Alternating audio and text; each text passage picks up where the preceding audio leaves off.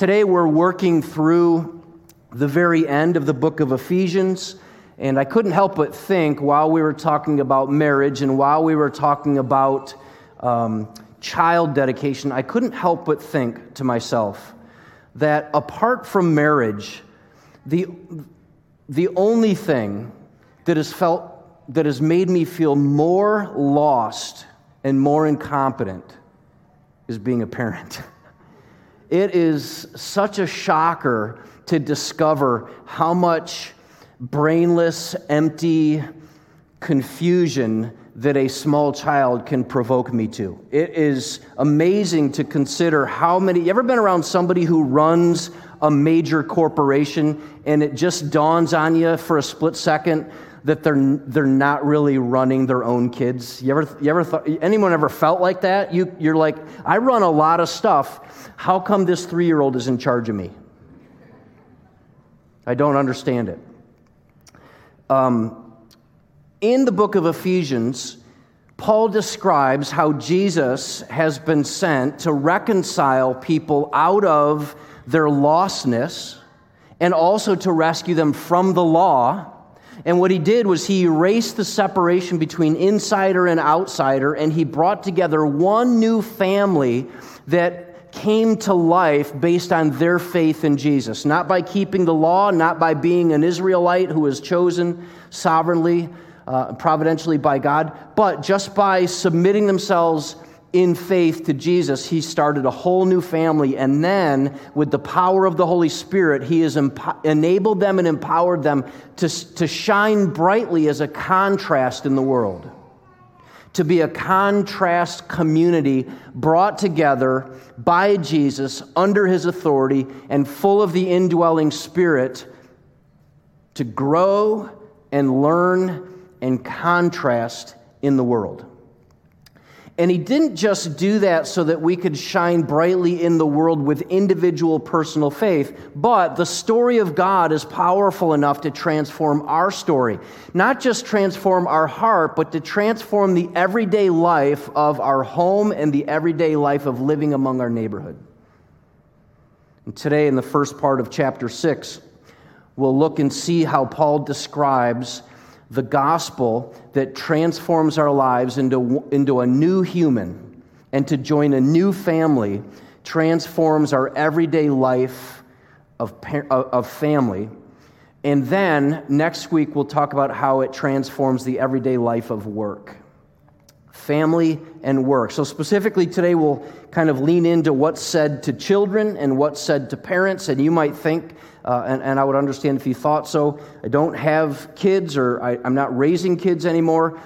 Maybe you're a grandparent, and this perhaps might inspire you to a picture in which you can help your kids. Because I know your adult kids who have their own kids often turn to you and say, I'm at a loss, I need your coaching help and your wisdom, right? Don't they? No, they don't do that? Okay. So maybe God will inspire them to ask, and you'll have a clear picture of what it could look like. And you'll find them inspired with some new level of humility. Also, if you are pre-married, this might help you envision what it could look like to raise a family that's biblically lined up with this new community and this new faith. So this new human is a contrast community. And in Ephesians, we learn about parenting God's way. Parenting God's way.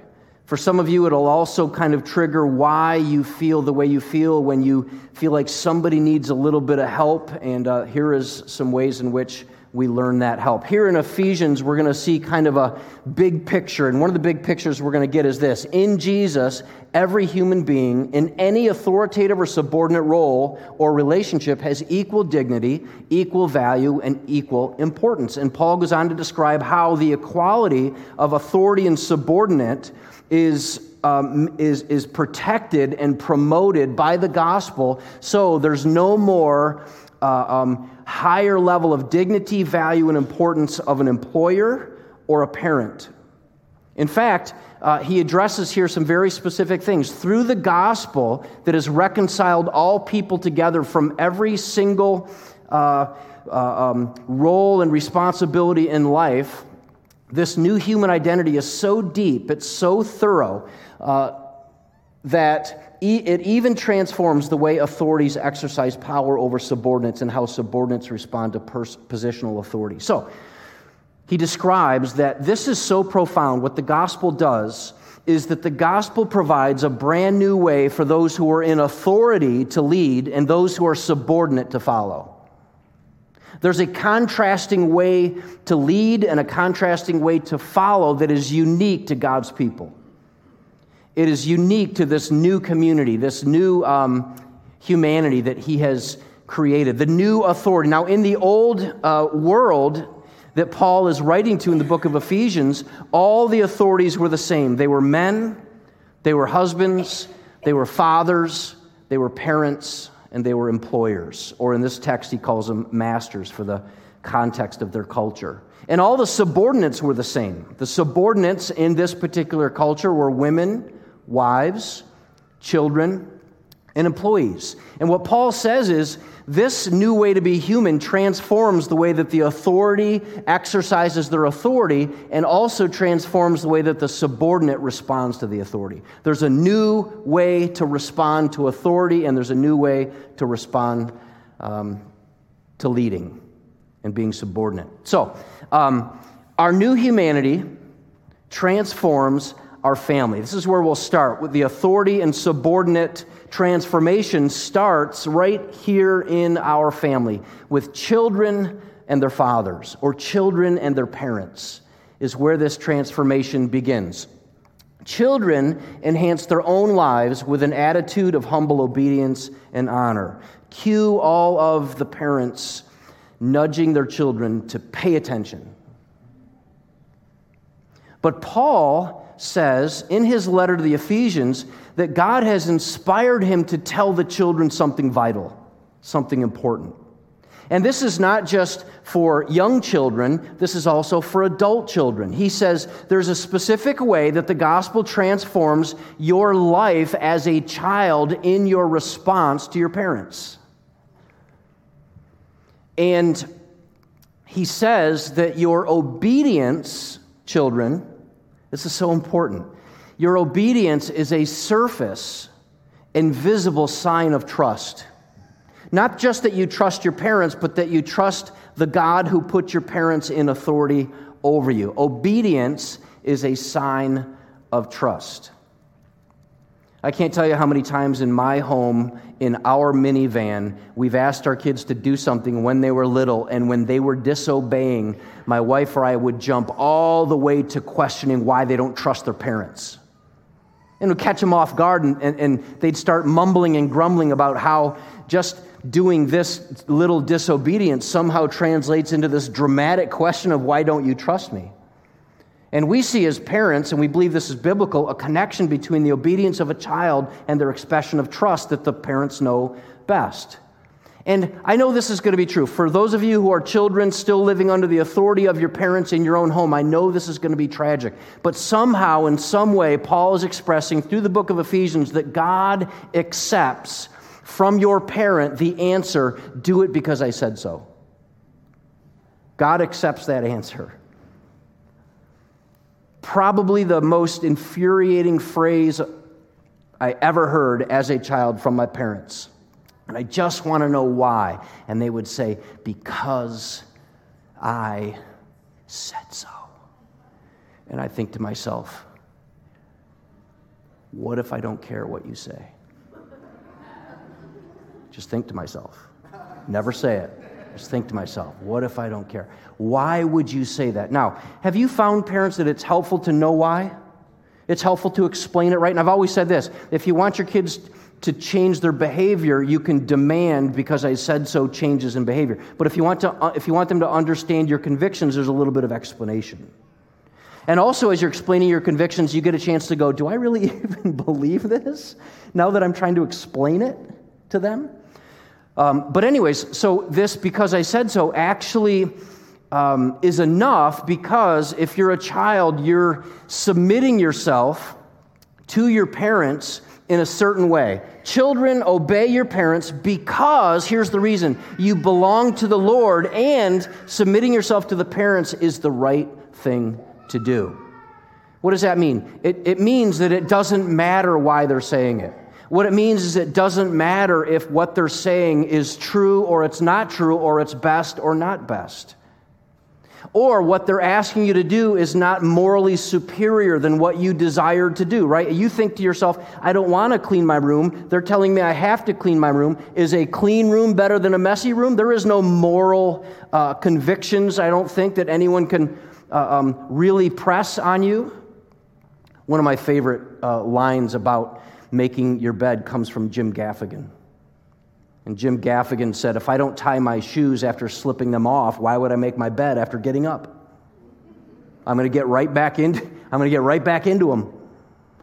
Isn't that wise? That's really good. Write that down. Kids, write that down. So, children obeying their parents, they're doing so because they belong to the Lord. They're not doing so because their parents are right, because they have the deepest and most authentic and godly convictions, or because somehow they can prove their case in the house court.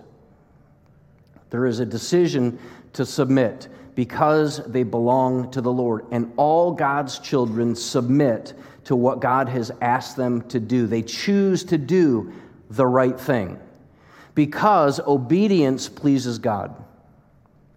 Obedience doesn't just please mom and dad, doesn't just please grandma and grandpa, and all the other authorities that God has placed over a child. Also, obedience pleases God. And for adult children, there's a wider aim.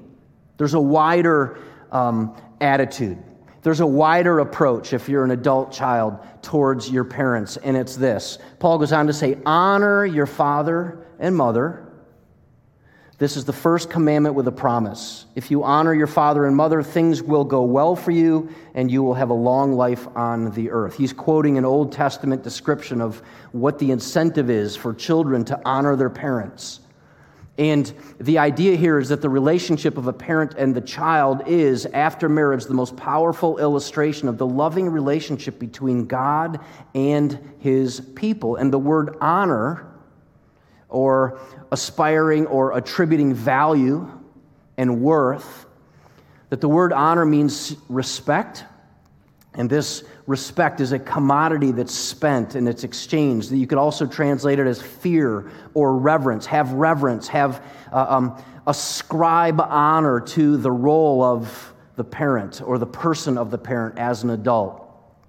And for adults, this means respecting our parents' wisdom. I joked earlier about how few adult parents turn to their parents and say, what's your insight on this child situation? What's your insight on this part of planning and leading a family? What's your insight? And there's some level of respect that's expressed just by asking and heeding their advice. It also means, expressing honor also means caring for them, spending time, visiting, make time, sacrificing, providing practical care, and sometimes even financial help. I've heard this many, many times. I experienced it myself. It's amazing how quickly you leave parenthood as you're raising your small children and then find yourself in a position where your adult parents need a unique kind of care, presence, help with some of the daily living chores, some of the daily living demands and responsibilities. And Paul is expressing here that if you're all done obeying your parents because you're out of the house, then the attitude widens and shifts, and now it becomes a relationship of honor, respect, fear, and you'll notice here in the text, perhaps, if you keep reading, he doesn't qualify that. He doesn't say if they're deserving of it. He doesn't say if they've made all the right choices and made all the right decisions and helped you in every way you needed it. He doesn't say that there are times in which you can dishonor them if they've been dishonorable. And I know many of you have already experienced the fruit of honoring your parents who have already expressed that they know they've made enough mistakes that it pains them to think that they deserve in any way honor or respect.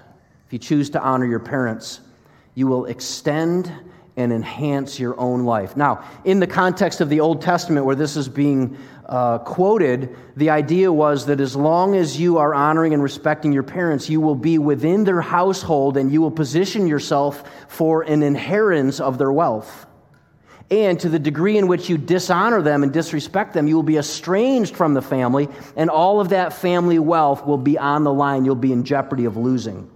And so what Paul is saying here is he's like, remember back when you got the instructions from God to his people when he said, respect and honor your parents, and your life will be greatly enhanced and improved because you will increase the likeliness that you will be able to be close and enjoy the fruit of all of the blessings that God has poured out on your parents and their family wealth and their family favor relationally. In other words, it's much more difficult for someone estranged from their parents to live a life of enhancement and length and extension than it is for somebody who is in right relationship with their parents. Full enjoyment of any family inheritance and material comforts and relational joy is very possible, and it's possible through honor. So, even if fathers get less time with the children in some circumstances, even if you came from a family where the father was a little bit of a, I don't want to exaggerate this, not really a visitor, but maybe mostly a spectator in the life of discipline. In fact, this would be funny. How many of you grew up in a household where mom would say, you're going to be in big trouble, wait until your father gets home? Anybody grow up in a house like that? I mean, I remember my mom not needing to wait 1 second. Not 1 second. One of her favorite lines to me as a teenager, and I've said this many times, is this. She used to hold up, I don't know why, our fingers actually bend the same way. My mom's finger bent this exact same way as mine. She would hold it up and look at me like this, and I don't know why she would hold it like, she didn't point. It wasn't like an accusation, but she would hold it up and she would say, Daniel? So my teenage years.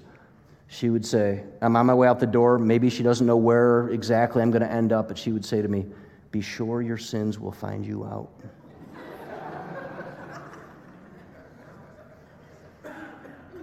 And I got to tell you, the tactic of guilt works. It is powerful, isn't it?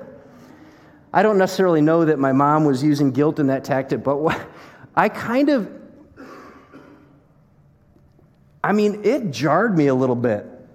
Here's what my mom was saying. My mom was saying, I can parent you and I can supervise you and I can put up the boundaries and I can give you the instructions that you're going to need to go out there in the world and be free of all kinds of other pain and heartbreak and suffering and so on. But at some point, I accept that I am going to let you go out of my sight and turn you over to the powerful, supremely eternal, and effective and deep acting role of the Holy Spirit. And while I didn't care for that tactic as a teenager, I got to tell you, as a parent, I thank God for that. I thank God that at some point my crooked finger comes to an end. But God's powerful, loving kindness and His strong, wise right hand expressed through the Holy Spirit never comes to an end. His finger of love and parental guidance is supremely long and supremely able. And He has empowered parents to be an extension of that. So look what He says to parents. He says fathers. He starts with fathers. And this is important because don't forget, we're in a scripture text here where Paul is talking to how the gospel transforms your role as an authority. As your role as an authority. And in this particular culture, the authority that he's aiming at here is the patriarchal father authority here, who would often, by the way, be very harsh, very domineering, and very forceful. And we'll see what Paul says. So listen to where he starts. This is really incredible because he starts with do not. He turns to the fathers and he says, do not. What does he say? Fathers, do not provoke your children to anger by the way that you treat them. Do not provoke your children to anger by the way you treat them. So obviously here, there was a reason to say this. Obviously, Paul is describing here, why would he start with do not provoke? Why would he start with the way you treat them is important? Because in their traditional Middle Eastern patriarchal, men were enabled to control and to dominate and to intimidate with their authority over all subordinates, and not the least of which was their own child. So Paul is saying here that when Jesus saves your soul, when you become a part of his family, you have a new way, fathers, of leading and loving and disciplining and raising your children. And you abandon fear, intimidation, control, and domination. And you are very careful not to provoke them by the way that you're treating them. And you can imagine that the subordinate child would very quickly grow if they're being controlled and dominated and abused. They would quickly grow a level of anger and resentment towards their authority. And Paul is saying here through the Ephesians, the letter of the Ephesians to the fathers, that fathers, you should use restraint in how you motivate your child to respond. It's not uncommon for men to be hardwired to have one strong emotion and every other emotion is squeezed through the filter of anger. And then obviously we know that they're being counseled here to use restraint in how you motivate your child to respond to their God-given authority. Someone once told me that it's important to see kids as if they were watermelon seeds. Are you curious to hear the rest? And here's what they said. This, I've never forgotten this. They said, kids are like watermelon seeds. You're going to have to keep your thumb on them, but you have to be very careful not to press too hard. Because the harder you press, the further that watermelon seed springs when it flies away from you. In other words, you can press, but at some point or other, you press too hard, and off they go, out they go, away they go. And they'll go as far as you were putting that over extended, abundant force on that child. So, what does that mean? It means a loving, firm, caring thumb on all our watermelon seeds that God has given us. But being very aware that it's possible to provoke them to anger so that they are estranged from us in ways that are heartbreaking and heart-wrenching. Avoid provoking them to anger. Now, sometimes this anger comes from humiliation, and it comes through using intimidating force or inconsistent involvement, all in and then all out and then all in and then all out. Sometimes it's impossible demands that the child eventually realizes they're never going to be able to achieve. Sometimes it's just incoherent expectations where the child just does not ever really catch on to what the expectations are.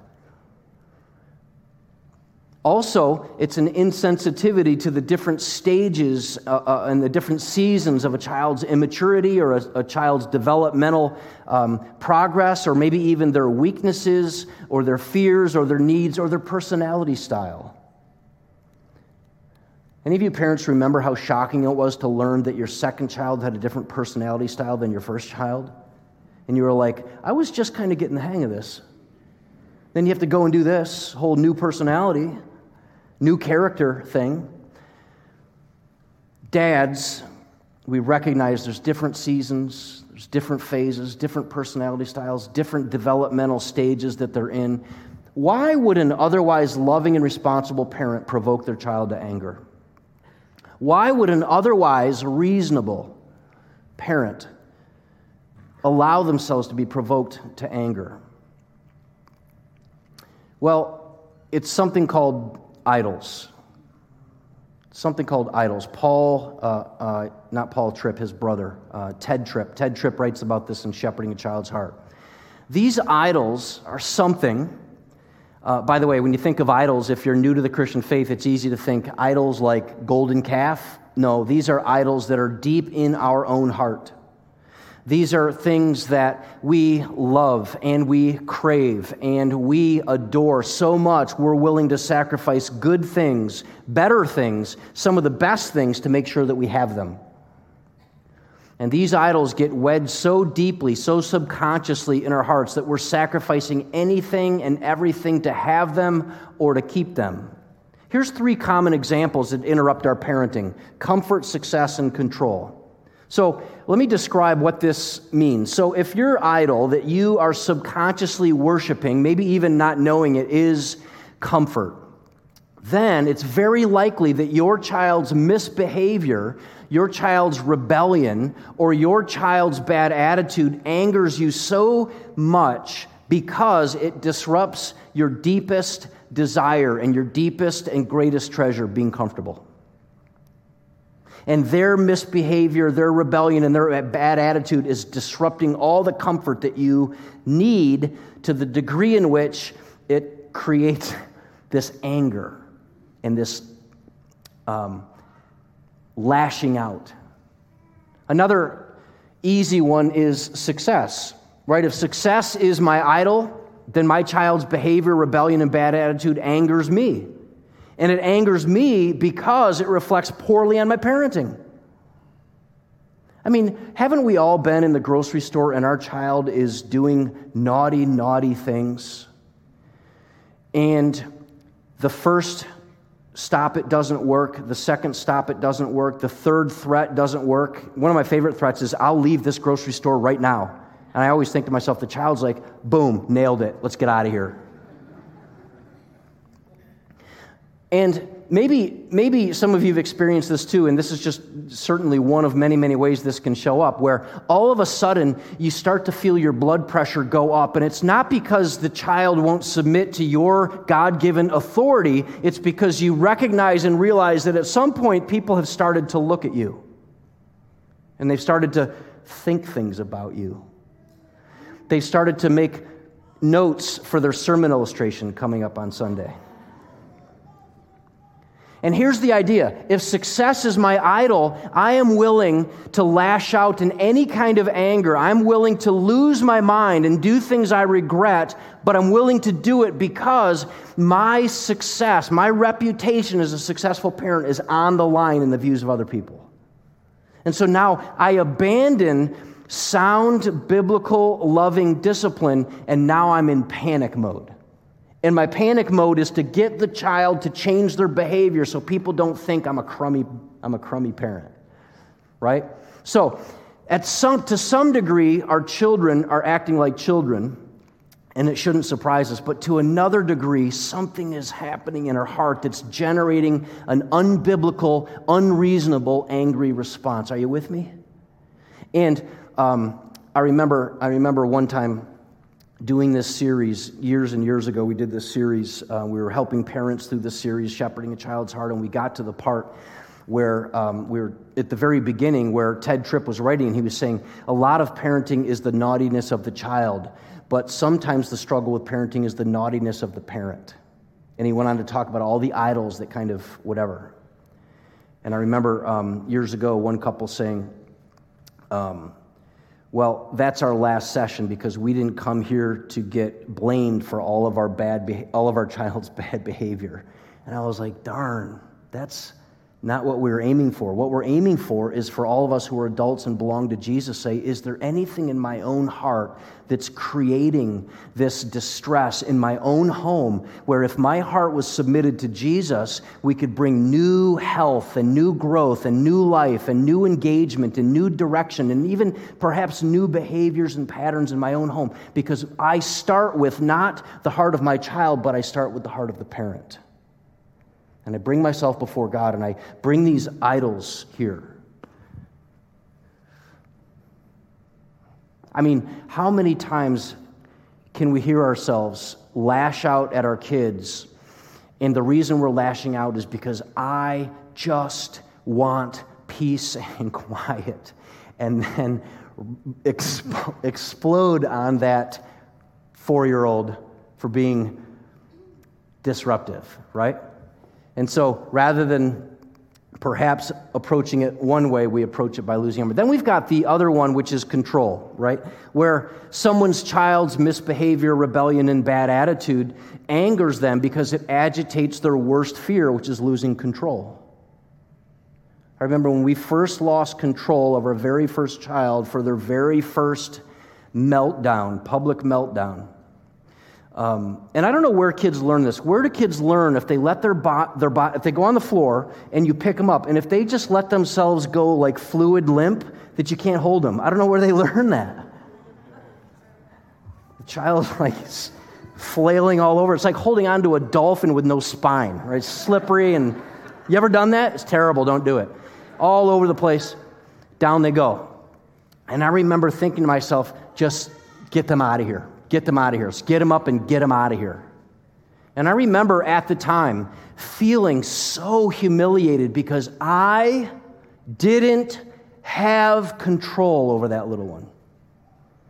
And it's so disheartening to feel like my life in that moment is being run by that little one, and this little one is running me right out of the public scene. And sometimes this is what's agitating us, is we are serving the idol of control. Sometimes it's serving the idol of success. Sometimes the idol of comfort. Scotty Smith, who's a commentator on, he's a pastor and commentator, wrote some of our favorite books. He says it this way: I don't push my child to conform outwardly for my benefit. I urge her to come to Jesus for her benefit, and I look for evidence of inward change, right? So I'm not forcing my child to modify their behavior for my benefit, but I am urging them to find themselves submitting to their parents, submitting to Jesus, looking for fruit in their own life. So, real quick warning, it's also possible to swing so far the other way, right? All the way from anger and lashing out and harshness, all the way to so much license that there is no authority in the home. There is no spiritual authority in the home. The unintended consequence. In fact, if you read up on the self-esteem movement, the people who founded the self-esteem movement will say, this got way out of hand. This went way beyond what we ever intended. And the self-esteem originators, the founders, they say it was never intended to be a movement where we teach the child to feel or to believe that they are the center of their own universe and that everyone and everything revolves around them. They also said we never intended for parents to focus their efforts on never provoking, never allowing, never letting their children face negative emotions, or never ever letting them feel bad about what they've done. So parents, they say, should focus their efforts on always protecting them from ultimate damaging experience, right? Failure or feeling bad about themselves or what they've done, and never provoking their own negative emotions. And even the self-esteem founder said, we never intended to go that far. Never intended to protect all kids from negative emotions. Never intended to promote their constantly feeling good about everyone and everything, especially themselves, all the time. So instead of provoking them, then what do? Instead of provoking them, rather bring them up with a discipline and instruction that comes from the Lord. Rather, bring them up. Be engaged in discipline and instruction. And this instruction and this discipline comes from the Lord. It is God ordained to be a home and a house of discipline, right?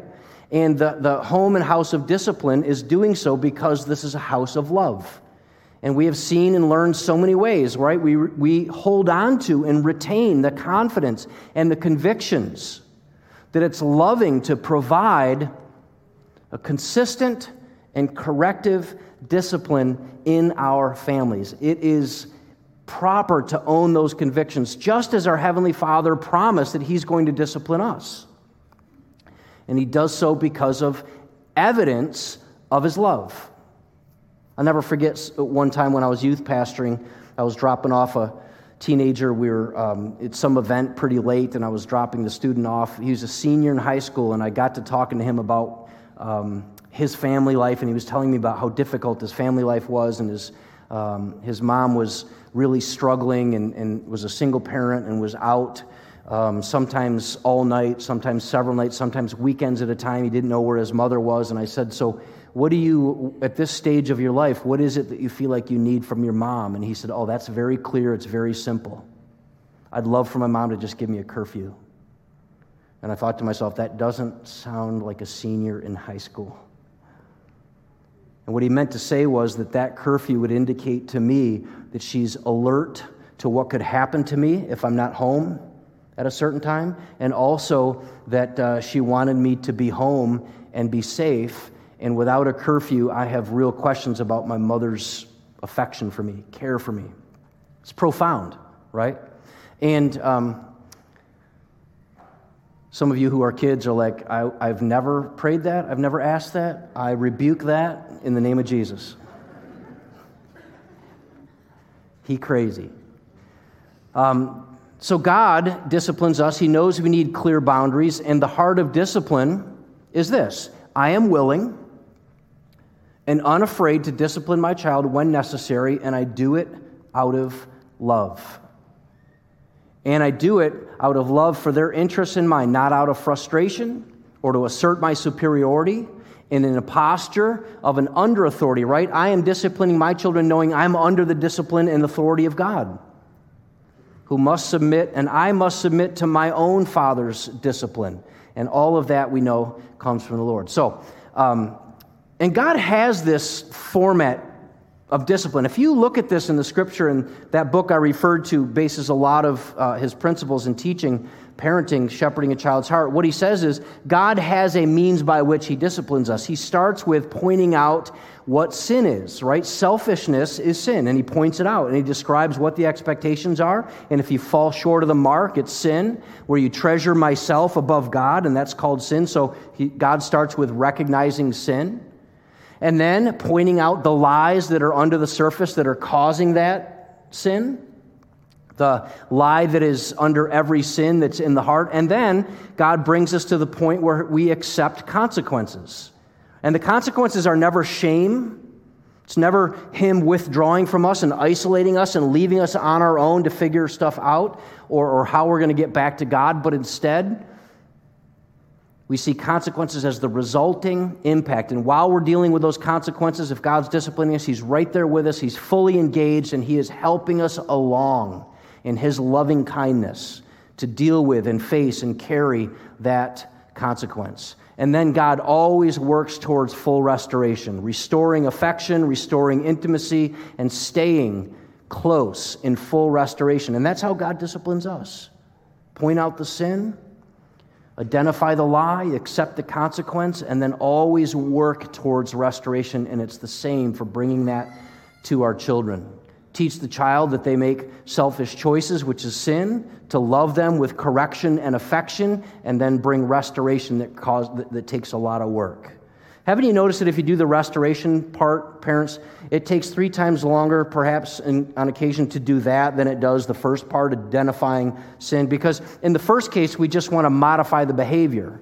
But so much more, and so much more important than that, is growing a restoration in full discipline and instruction.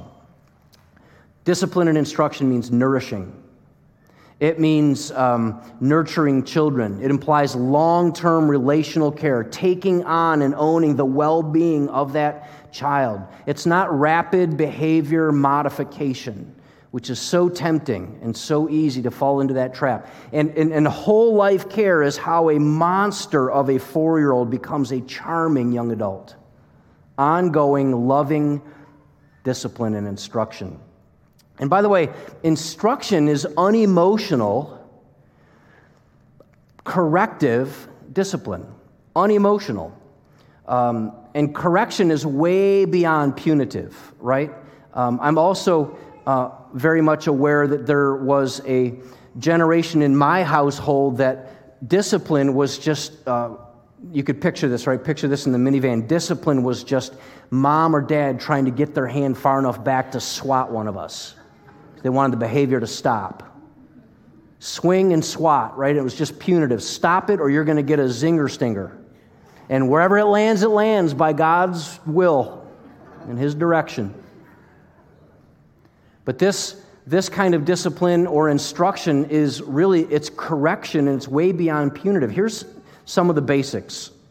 Some of the basics are really simple. With discipline and instruction, the basics are simple, and it includes correcting behavior. What does that mean? It means clarifying communication, always being clear with what the expectations are. What is your vision of what's expected of our child? Few, simple expectations. And then consistency. I'm engaged no matter how hard or how tired I am or how hard the situation is. Then I have calm correction. I heard one parenting author, teacher, leader says it this way, that when we are correcting our child, it is possible to think of ourselves in bringing this correction the same way a cop brings a traffic ticket. You have violated the law. It's my duty to inform you that you need correction. In order to help this correction to occur, there's a consequence called a ticket. I put your name on it. This is for you. And then the child starts to say, this isn't fair. I can't believe that you're doing this to me. And why didn't you? And how come you never? And what does the cop say back? Tell the judge. Tell the judge. And then off they go. Right? What a beautiful picture of paradise for parents. Paradise. Just bring the ticket. And it doesn't have to be all hypercharged with negative emotion. And then lastly, consequences, right? Wise timing on bringing down the consequences. If they're young, it might be very quick and immediate, so they can attach the sin to the actual crime itself and the consequences. And then obviously for later on in life, if there's wisdom in the timing, it might be a separate planned conversation later on. Parents, we are in the battle of wills. You must win that battle of wills, or your child will grow up to find it impossible to take direction from a teacher or employer, and impossible to accept the critique of the Bible at church. You must win that battle. You might say, my teenager isn't responding. My teenager isn't responding to my discipline. My teenager is not responding to my leadership. Sometimes with teenagers it changes, right? It changes in the nature of instruction and discipline, and it changes more towards a coaching conversation, where parents understandably feel overwhelmed by the anxieties of raising a teenager and the things that they're facing, the potential heartbreak, the potential damage that they do to their life with substances, hypersexuality, incredible amount of pressure socially, and vanity and materialism and so on. And though as frightening as that can be, it's also an opportunity for us parents to become more prayerful and more dependent. We use our crooked finger a little bit, and we use God's long arm of love and conviction a lot. Dependence and trust that God's at work. As frightening and certainly humbling as it is, we learn that kind of dependence. Here's one little equation, a discipline equation that might help you. It's helped me over time, and that is this, that when you're raising, especially teenagers, when you're engaged in discipline and instruction with teenagers in your home, rules without the relationship will bring rebellion, right? That's that hard press on that watermelon seed. There goes the rebellion a long way because it's all rules. And then you've got relationship, but no rules. Hyper self-esteem. We don't want to make them feel bad. There's no consequences. They can't possibly have any negative emotions. I have to protect them from all that. So I have all relationship, but I have no rules. You're going to discover some recklessness in those choices and decisions. But if you put together rules, very clear, biblical, heartfelt convictions, no matter whether they're right or whether they end up being wrong, that you believe them as a parent, and then you have relationship, full engagement and support and grace and cheering them on and staying highly engaged with them emotionally, this is what the outcome can be. Respect. There's a respectful, and I know many of you are living with that kind of respect right in your own home. So here's some helpful suggestions, really quick. 4 helpful suggestions. Start small. Start small. What do I mean by that? If you have little ones, just start with something. Now, I had this picture in my mind that if I was going to raise my children in a Christ-centered home, the way that the Grabowskis talk about a Christ-centered marriage, and I have a Christ-centered home, that somehow I was going to have to figure out how to plan a Sunday worship service every day for devotions to raise my kid in a Christian home. And you know what my kids don't want in their home? Sunday services every day, led by Pastor Dad. So you can start small. Read out of a Bible, a children's Bible. There's so many good ones. We give away to child dedication families. We give away the Jesus Storybook Bible. Still makes me teary-eyed when I read that. And I don't know, just the way it's written is so compelling. Start with that. You can do that anytime. You can also pray individually and routinely with small kids. Some of the ways that it's worked out in our house is the bus always comes and there's always a on the way to school moment, and you can work into your routine praying for your child daily, routinely, just before they head off to school. Or perhaps when they go to bed, which is, again, I'm sure for most of you, there's a routine there, and you can work that in. Start small. Prayer, read a Bible story, and so on. It doesn't have to be more than that. Also, this is huge. Speak of your relationship with God more than you speak of your rules that have come from God. Let me say that again. This is hopefully helpful. As a parent, speak more of your relationship with God than you speak of your rules that you've gotten from God. Does that make sense? How many of you would tell me, how many of you willing to, if you think about it, that would have helped you as a child growing up in a Christian home? Would you raise your hand if that would have helped you, that your parents spoke more of their relationship with God? What do I mean by that? Express your own, as a parent, express your own awe of God. Express your own gratitude to God. Express your own contentment and joy in the gospel. Express your own flourishing in the freedom that God has given you. Also, consider this. My goal for my child is not to make them a well-behaved, loyal, and prosperous part of my family, but for them and all of us to be included in God's family. The goal is so much bigger.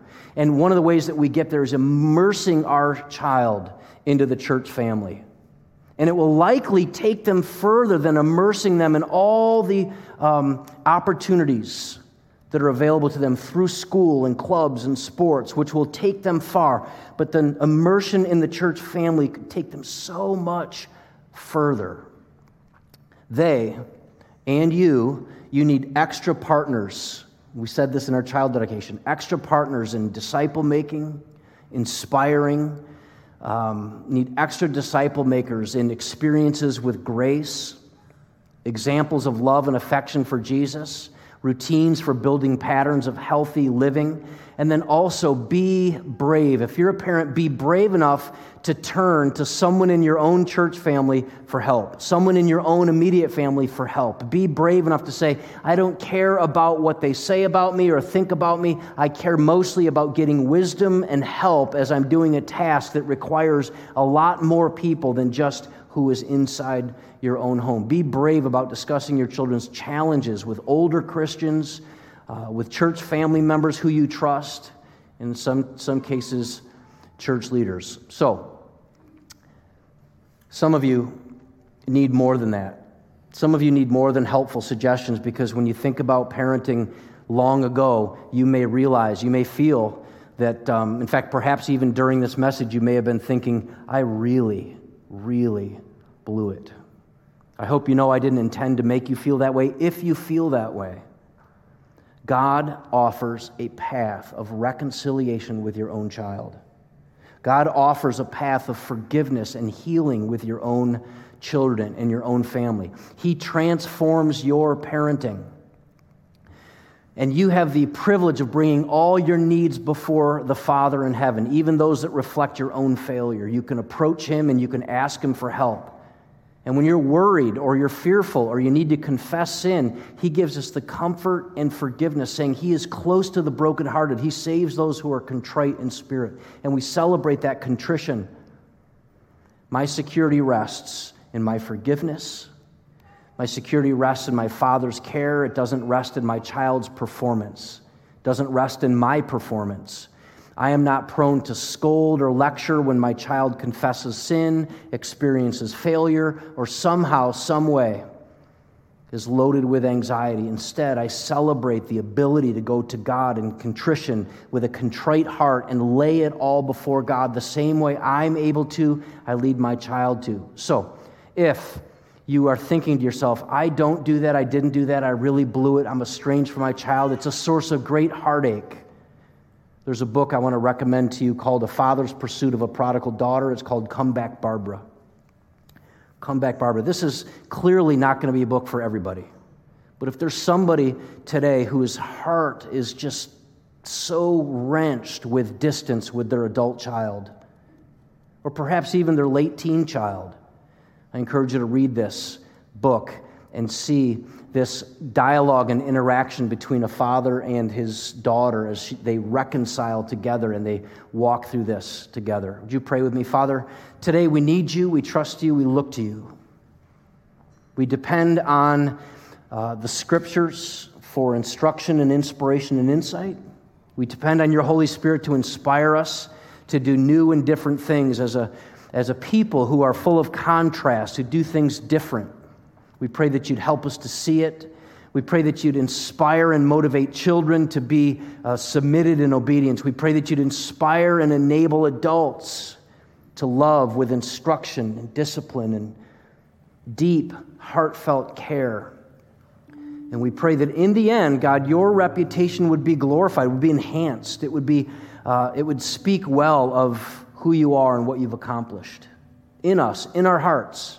Thank you for the transformation of our hearts. Thank you for the transformation of our homes. And we pray today, God, that you would help us just lean and step just another step closer to fulfillment and joy at home. And we pray that you'd bring reconciliation for anyone who's estranged, that you'd lead them towards reconciliation, lead them towards forgiveness. And we pray that you would do it by the power of your Holy Spirit at work in us. And we pray this in Jesus' strong name. Amen. Would you stand and join us as we sing together in closing?